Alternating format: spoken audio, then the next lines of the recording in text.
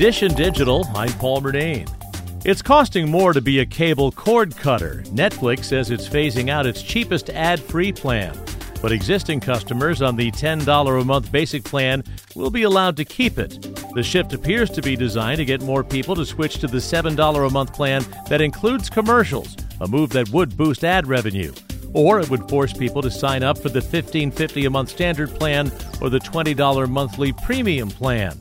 Meanwhile, streaming rival Peacock unveiled its first price hike since its launch in 2020. The premium plan is going up $1 to $6 a month. The price for an ad-free subscription will rise by $2 to $12 a month.